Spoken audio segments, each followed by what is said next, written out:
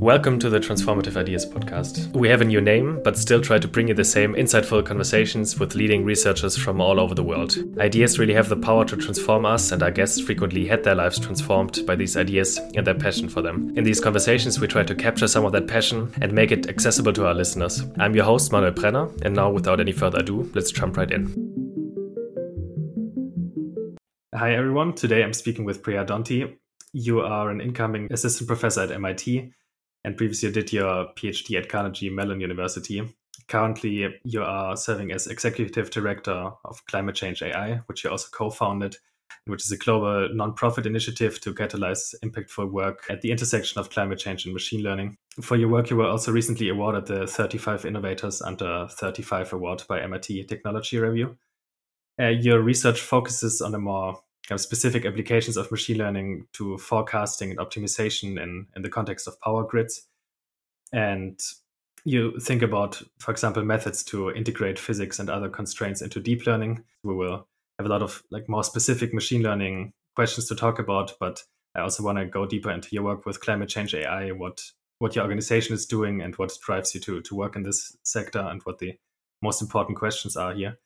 So to start things off, I just want to ask very generally what brought you and your career at the intersection of machine learning and climate science, and were there defining moments for either one of them or both of them that made you realize you wanted to focus on these specific areas?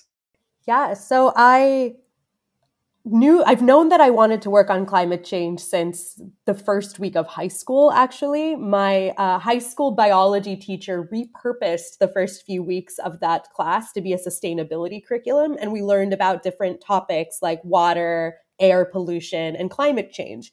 And when we talked about climate change, I think what really struck me is the extent to which it was really an issue of equity, in the sense that the world's most disadvantaged populations would be most affected by the impacts of climate change. And this is something that really struck me as a really important issue to work on. So I knew that I wanted to work on climate change, but I wasn't sure exactly how. I went to undergrad thinking that maybe I would become a material scientist and help discover the next generation of solar panels. But when I started my computer science classes as part of my undergrad, I fell in love with them. And at the time, this posed a bit of a conundrum because I didn't really know at that time how computer science and climate change really, could fit. And so I decided to take a little bit of a leap of faith, do the computer science major and pursue climate and environment through a minor and my extracurriculars. And then towards the end of undergrad, I was luckily stumbled on this paper called Putting the Smarts in the Smart Grid by some researchers at the University of Southampton. And this paper described how AI and machine learning would be key components of a power grid that was powered by low carbon energy and by renewables. And so this really struck me as something that very interesting, something that I wanted to work on. And so I spent a year on a Watson Fellowship traveling around the world and interviewing people about power grids before starting my PhD on this topic at Carnegie Mellon. The climate topic has blown up in recent years. I think now it's on everyone's attention, but you basically already were interested in that topic before, and now I think it was probably the right time to really focus on that. So maybe we can just jump into climate change and machine learning, how they interact. With Climate Change AI, you released or published this position paper on tackling climate change with machine learning. Maybe we can start there, how that came about and what the kind of core motivation was. And there's also a pretty illustrious group of co-authors with Andrew Ng, Demis Hassabis, and Joshua Bengio. Some of the biggest names in machine learning also contributed to that and supported that initiative. So maybe you can tell us a bit about how that happened. Yeah, so I had this happened a couple of years into my PhD. So I'd been working at this intersection of machine learning and power grids, but hadn't really found a very large core community of people who are working on topics similar to this. There were some other communities that I was really lucky to benefit from, like the Computational Sustainability Network and its founder, Carla Gomes, for example, are huge inspirations. But there was definitely room for a bigger community. In parallel to me doing my PhD, one of my climate change AI co-founders, David Rolnick, was doing a postdoc at University of Pennsylvania, coming from a mathematics and deep learning background, and was really feeling this urgency of, this urgency to address climate change, and wondering if there were ways that he could use his background to actually do this. So he started some conversations both at Penn and at Mila to try to convene researchers who might similarly be interested and start an exploration into how AI and machine learning could potentially address this challenge. And then in parallel to this, my colleague Lynn Koch at Carnegie Mellon was working on a PhD in climate policy and was seeing large amounts of satellite imagery become available that could potentially provide important input data to these policy analyses. So these three and many more different threads were sort of going on in parallel. And then how it all culminated is that David organized an event at NeurIPS 2018, bringing together people in this area, and I got invited to speak.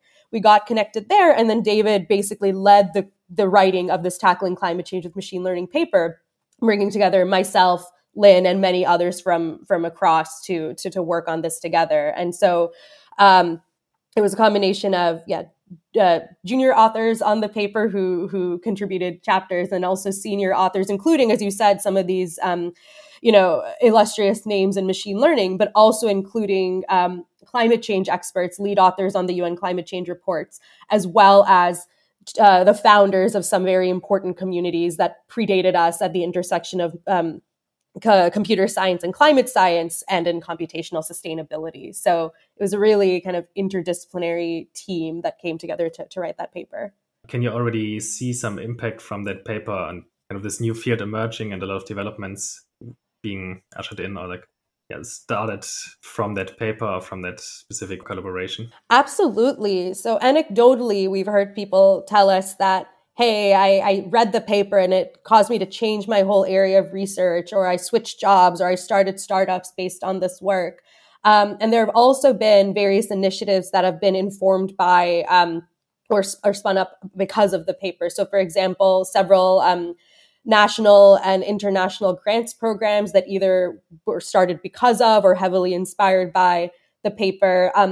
The National AI Strategy of the UK mentions climate change as a core area of focus, and sort of attributes our paper to kind of having put that area of focus in there.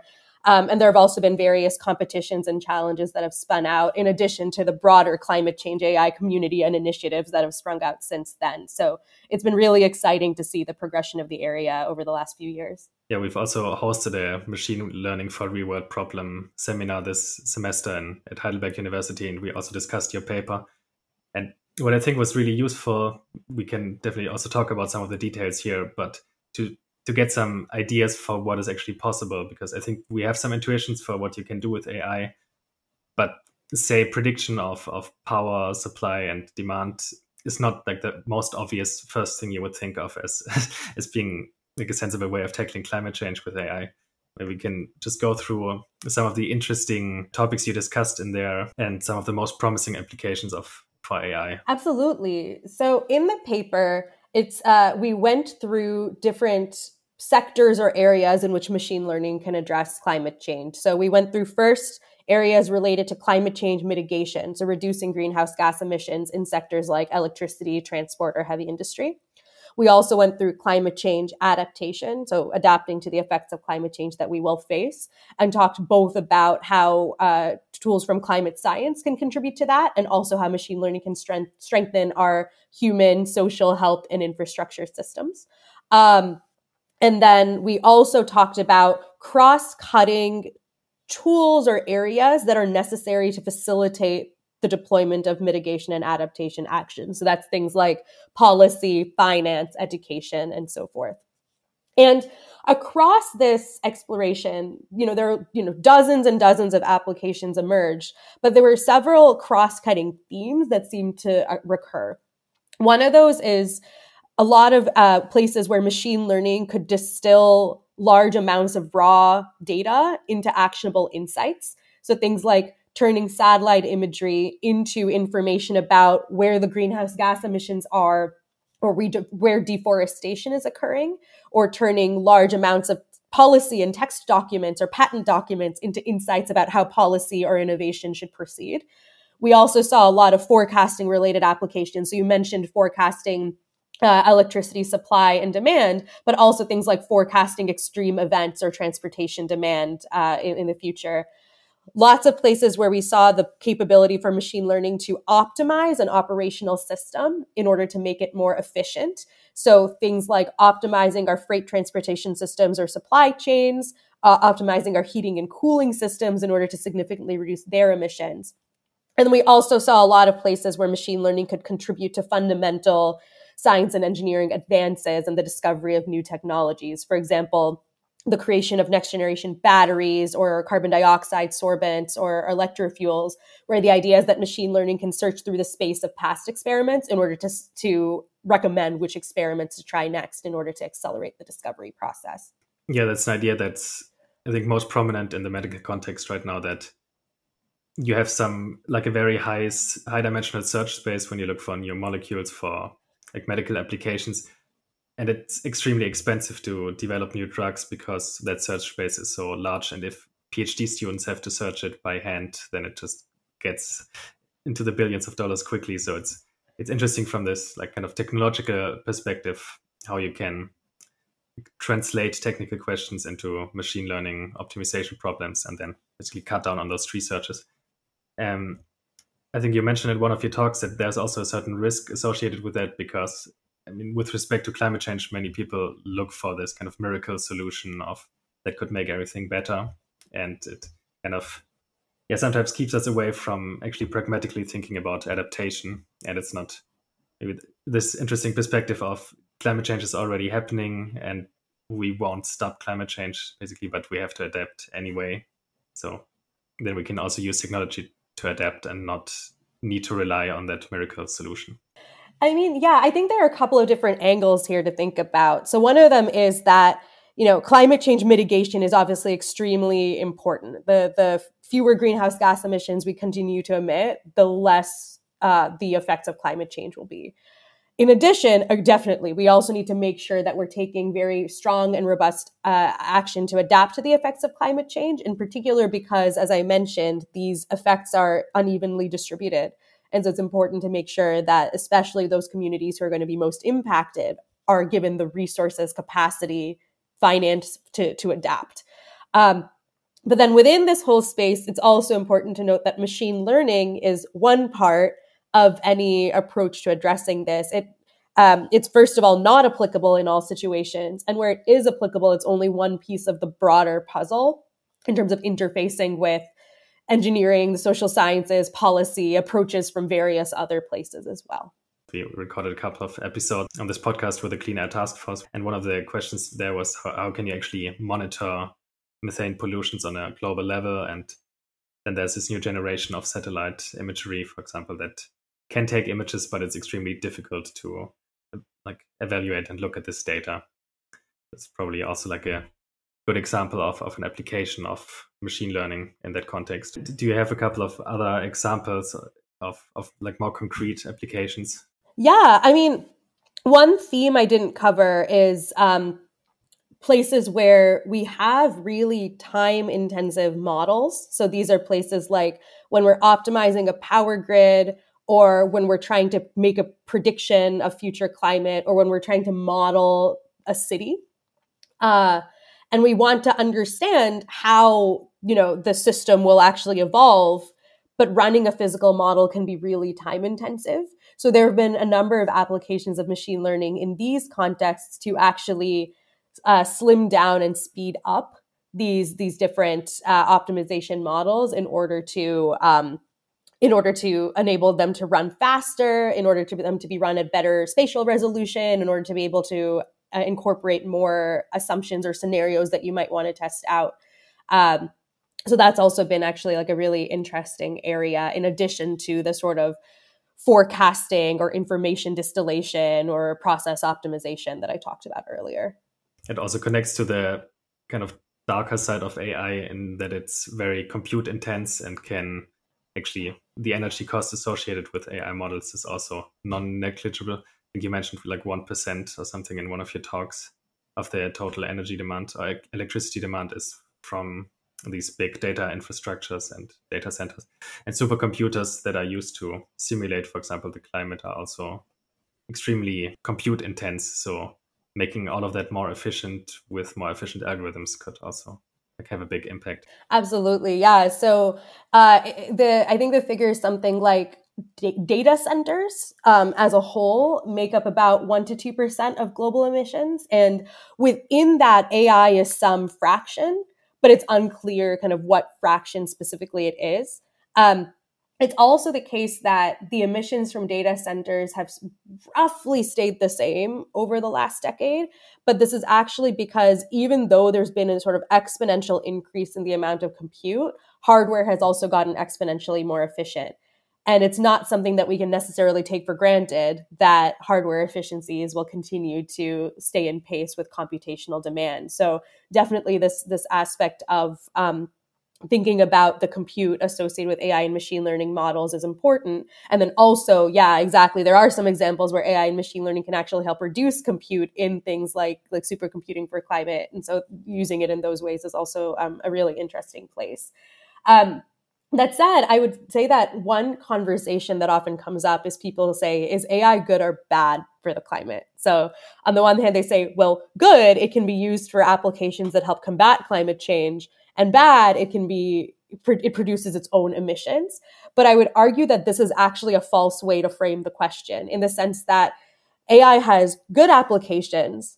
It also has its own carbon footprint, but it also has bad applications. It has applications where it's used to accelerate oil and gas exploration. It's a pretty key component of targeted advertising, which increases consumption across society, as well as in autonomous vehicles, which, depending on how they're developed, could increase potentially emissions. So I think there's really a big importance to thinking holistically about what the relationship is of AI to climate change, both the good and the bad, and working as a society to really align the use of AI with our climate change goals. Yeah, that statistic you mentioned about oil and gas being actually like AI playing such a big role in the oil and gas industry to increase productivity and profits is kind of depressing, but maybe that underscores the necessity to actually frame AI in a positive way, make it work for climate change in a positive way. Yeah, maybe we can use this to segue a bit more concretely into your research and in these questions you have looked at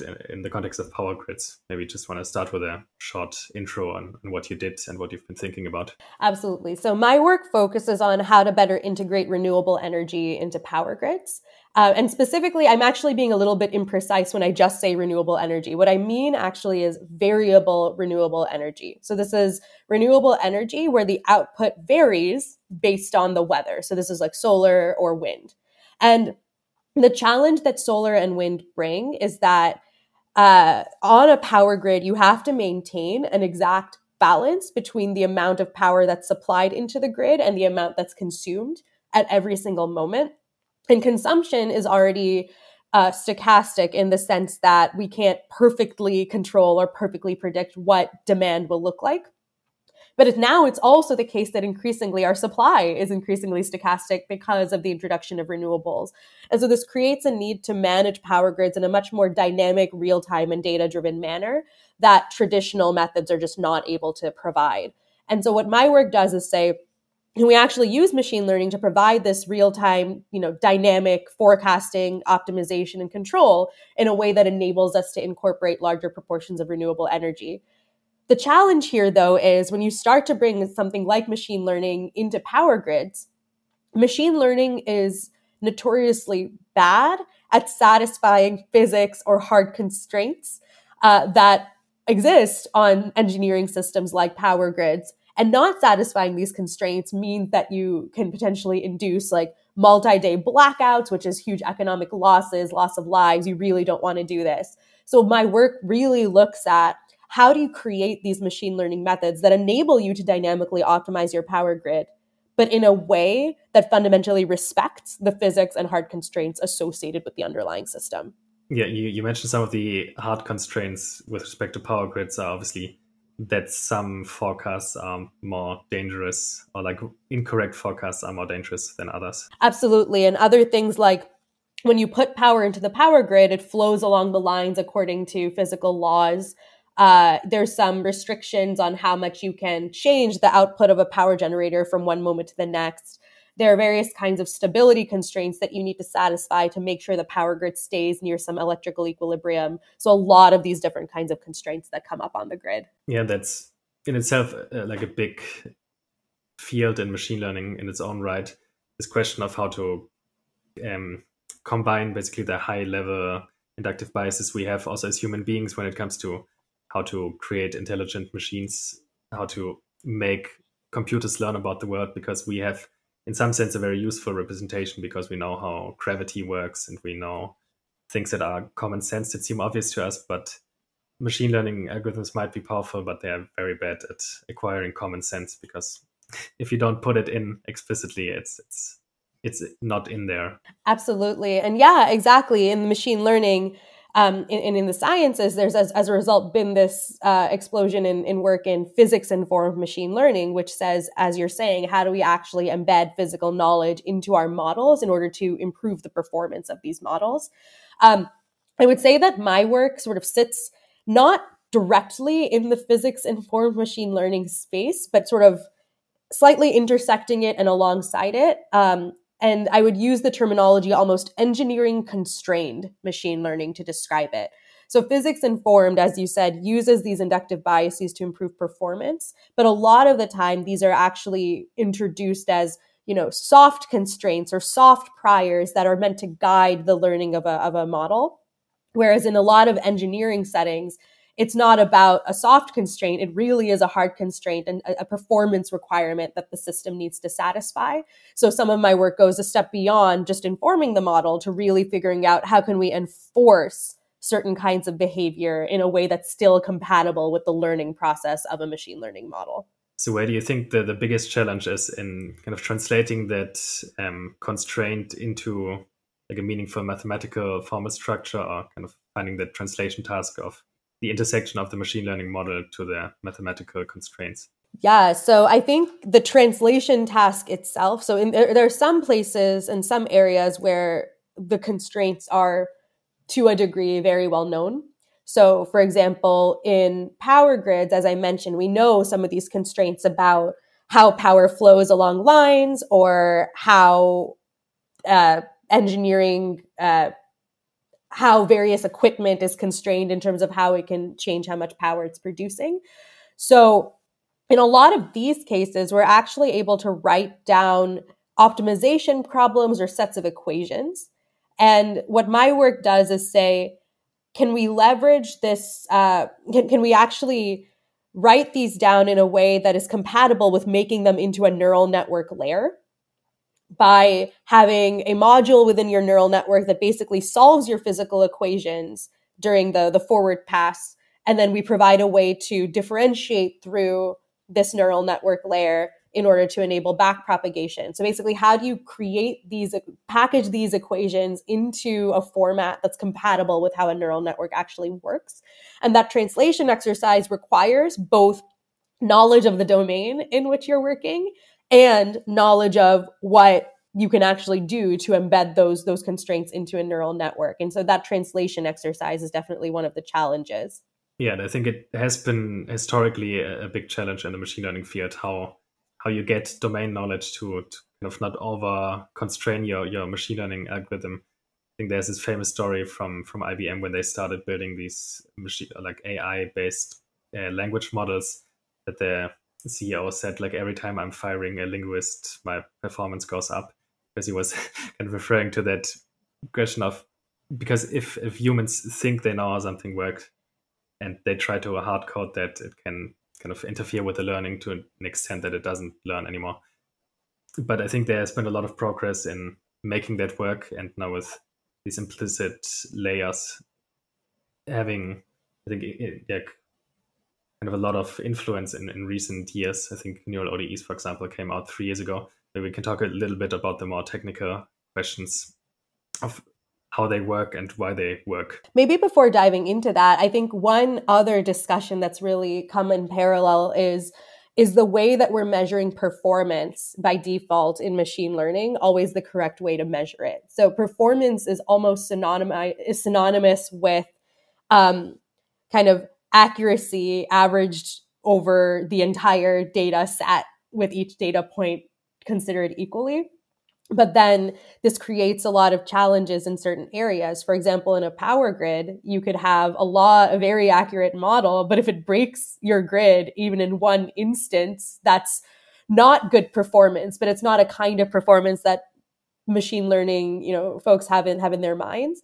And similarly, in the language modeling community, right, we've seen a lot of inequities and a lot of, biases kind of very much come to the fore in a lot of these models because there wasn't adequate engagement of not just linguists, but various kinds of domain experts that really could understand and shape those kinds of effects.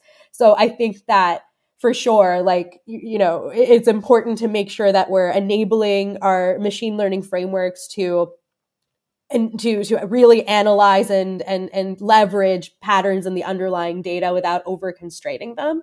But we should also make sure we actually understand what notions of performance we actually want to aim for rather than just the defaults, and make sure that there's the correct set of domain experts in the room to be able to frame those as well. Yeah, for sure. Especially, I guess, in the medical domain, or like in the power grids, the mistakes can get so costly that it's also, you're starting to get into these legal questions of who is actually responsible if the algorithm does something bad or stupid. With self-driving cars, we have the same issues, that then, the human agency, or at least human common sense, becomes an extremely important part of the equation.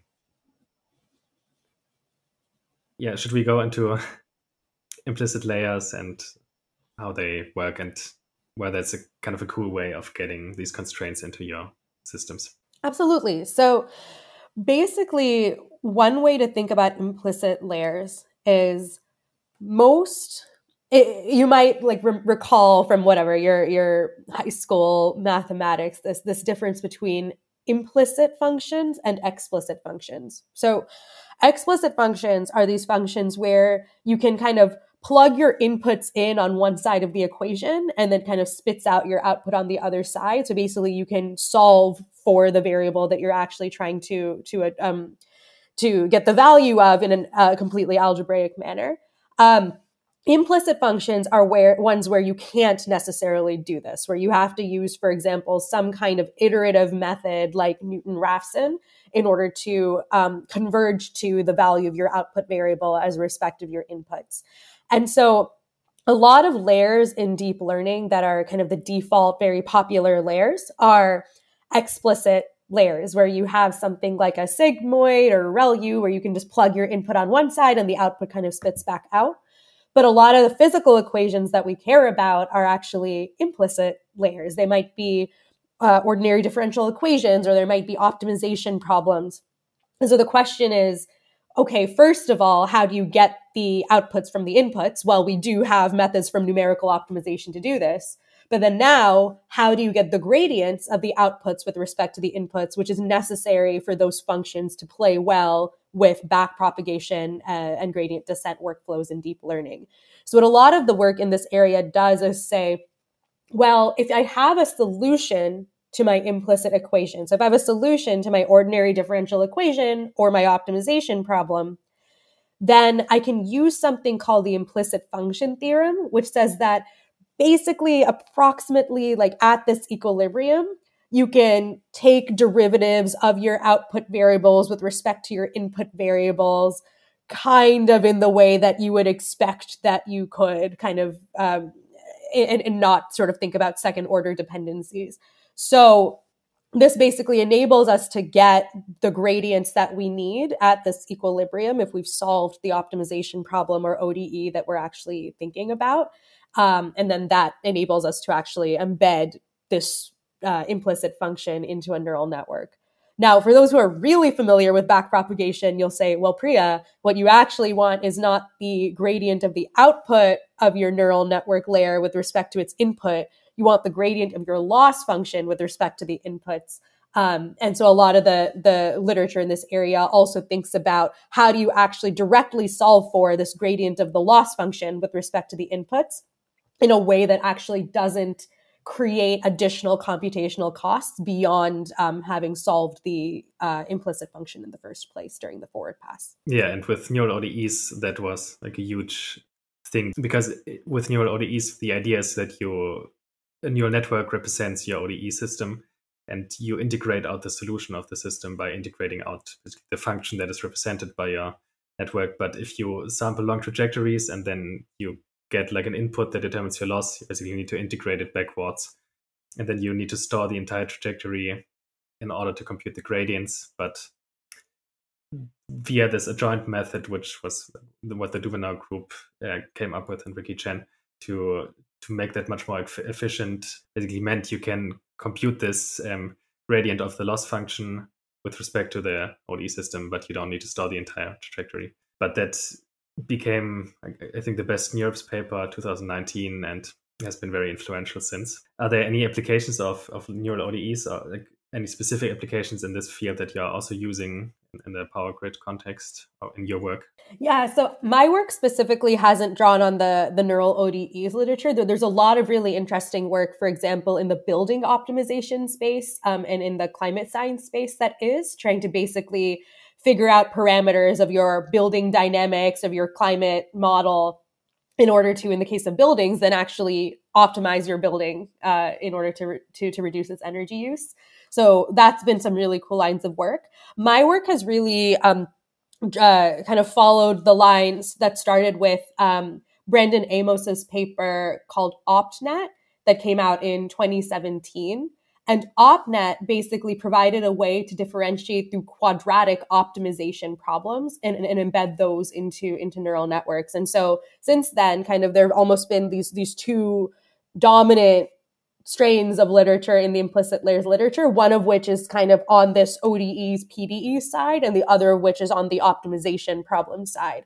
And for my area, power grids, the optimization problem side is particularly interesting because a lot of problems that we think about in power grids are optimization problems. This question of how do you schedule power in a way that satisfies constraints and satisfies demand is a problem called optimal power flow that power system operators and that community studies really thoroughly. And there are also lots of control problems on power grids relating to controlling distributed devices in a way that preserves a property called, or satisfies a property called asymptotic stability, where you have the control theorists synthesizing controllers that satisfy this property. And the way they do this is by writing down optimization problems and actually solving them. So there's actually a really rich history of these different kinds of optimization problems that we can then draw upon to enhance our own methods. So for example, some of my work looks at how do you create reinforcement learning-based controllers for inverters on the power grid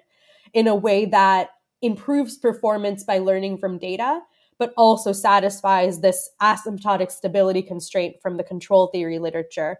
And so what my work does is it actually writes down and solves the optimization problems that are solved in the control theory literature and figures out a way to embed their results into the way that we construct our deep reinforcement learning workflow. And how much is this already used? Now, are there like technological applications? Are there startups, companies that already use it, or is it still more the foundational science questions that are being addressed? So some of this work is definitely still on the foundational research side, and I would say specifically a lot of the work that's using implicit layers for optimization and control, but there are definitely a lot of forecasting applications where this work is actually used in practice. So, for example, several kind of like inventory optimization, like companies that would do inventory optimization, and a couple of companies that do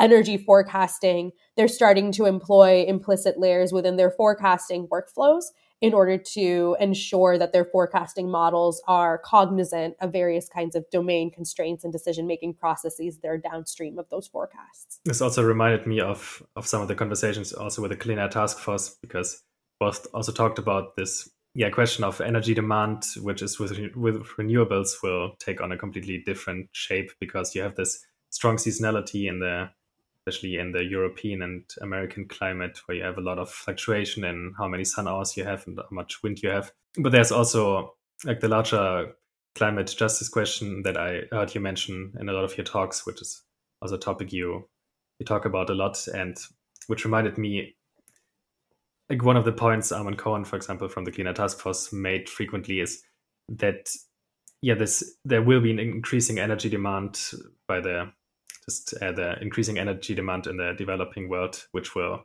just go up by a lot. So also smartly designing and implementing power grids is a huge opportunity, because in many of these countries, you basically have the luxury of doing it from scratch and not having to build it on top of a already pre-existing structure. Absolutely. And I'd say that there's definitely a lot of potential to, as you're saying, leapfrog and kind of bring in learnings and new technologies that have been matured elsewhere when building up new systems in certain places from scratch. At the same time, there's definitely been sometimes a bit of a temptation in, for example, the philanthropic sector to say, oh, okay, great. Africa needs energy. We're only going to fund solar panels and solar roofs and solar homes. And this really can inhibit the ability of these economies to grow if we're too restrictive in terms of the kinds of ways that financing is actually put forth. And so, definitely very important to both, or think very strongly about how do we achieve these climate goals, but really do this realistically in a way that works well with additional sustainable development goals and economic development goals that we have. And there's a TED Countdown talk that I really like on this topic from Dr. Rose Mutiso at the Energy for Growth Hub. It's called The Energy Africa Needs to Develop and Fight Climate Change. And I would definitely recommend, it's quite short and very powerful. I would definitely recommend a watch for anybody who's interested in this topic.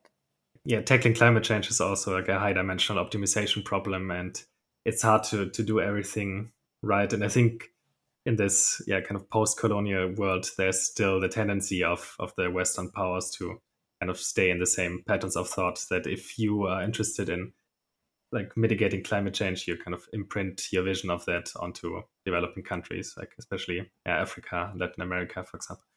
So it's kind of easier to ignore the kind of implications of what you're doing, because you say, now we need to act in some sense. And climate change is such a big issue that we can basically do whatever we want.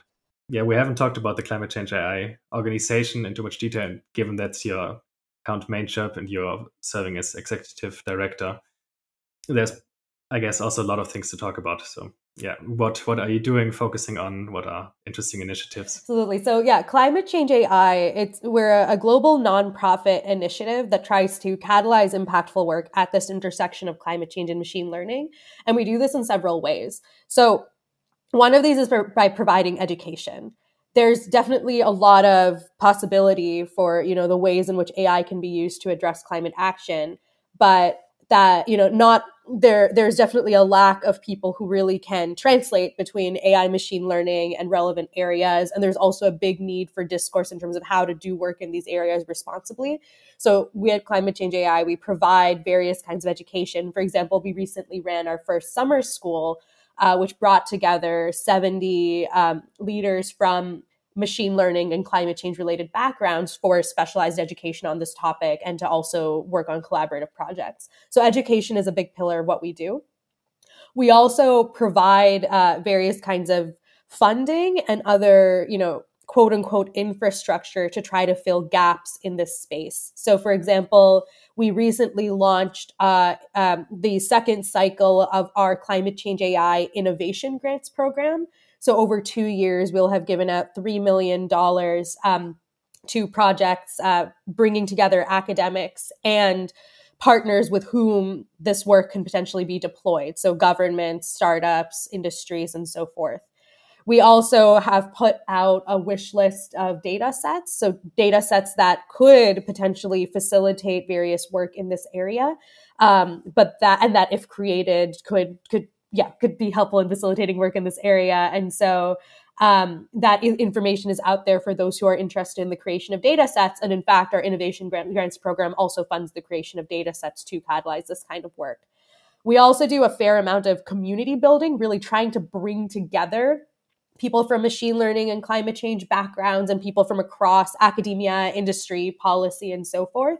So, for example, we run a series of workshops at the major machine learning conferences, which have drawn, several hundreds of research submissions and thousands of participants to really exchange knowledge, network, and then learn about this area. In addition to, we've run several events at the UN Climate Change Conference. And so, additionally, this last pillar, we really do try to work with policymakers, work with the decision makers, and really shape their understanding in the public discourse on these topics of AI and climate change, in the sense that both of these topics are topics that have a lot of hype and excitement around them, but making sure that they're appropriately communicated about when talked about together, both thinking about how can AI be used to address climate change and thinking about the responsibility considerations in that, what are the ways in which AI can hurt climate change, and how do we align all of these things.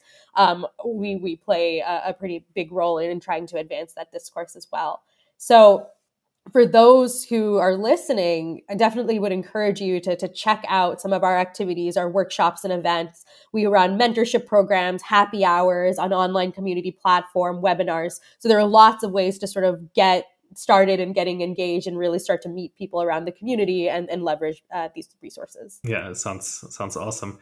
Who is primarily funding you or providing these grants? Is it government-based or donation-based? Yeah, so the grants program has been funded so far by Schmidt Futures, Quadrature Climate Foundation, and DeepMind. And as I mentioned, is going to provide $3 million of support over 2 years. At the same time, so we're very grateful for those funders. And at the same time, we definitely have seen that the demand for our innovation grants program, for example, is much larger than actually what our finances are able to support. So we received 180 applications last year, of which we were able to fund 13, despite more than 3 times of those being, 7% acceptance rate, despite more than 3 times that being rated as excellent by our expert reviewers. So we're definitely looking to further scale the innovation grants program, in addition to many of other climate change AI's program, and are certainly looking for additional funders and partners to work with us on. And you, also with respect to the network growing, kind of see a good trend of many more people flocking into that field, also given that it's kind of new, so to speak. Absolutely. Yeah. The community has grown really significantly over the last few years, but there's definitely even more room to do so. So our community started anchored in the kind of AI machine learning research side of things. And so a lot of the initial work has been about how do you develop new methods and actually advance the cutting edge in order to actually cope with climate change related areas. But given that a lot of this discourse and a lot of these methods and areas have matured, there's also now really potentially a lot of momentum for actually deploying these things, some of which are very much ready for deployment in industry.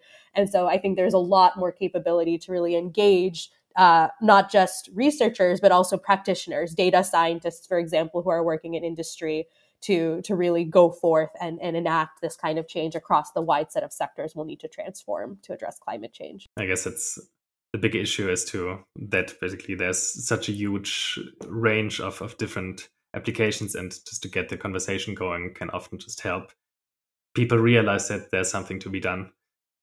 I think we had that conversation about carbon storage and capture on the podcast as well.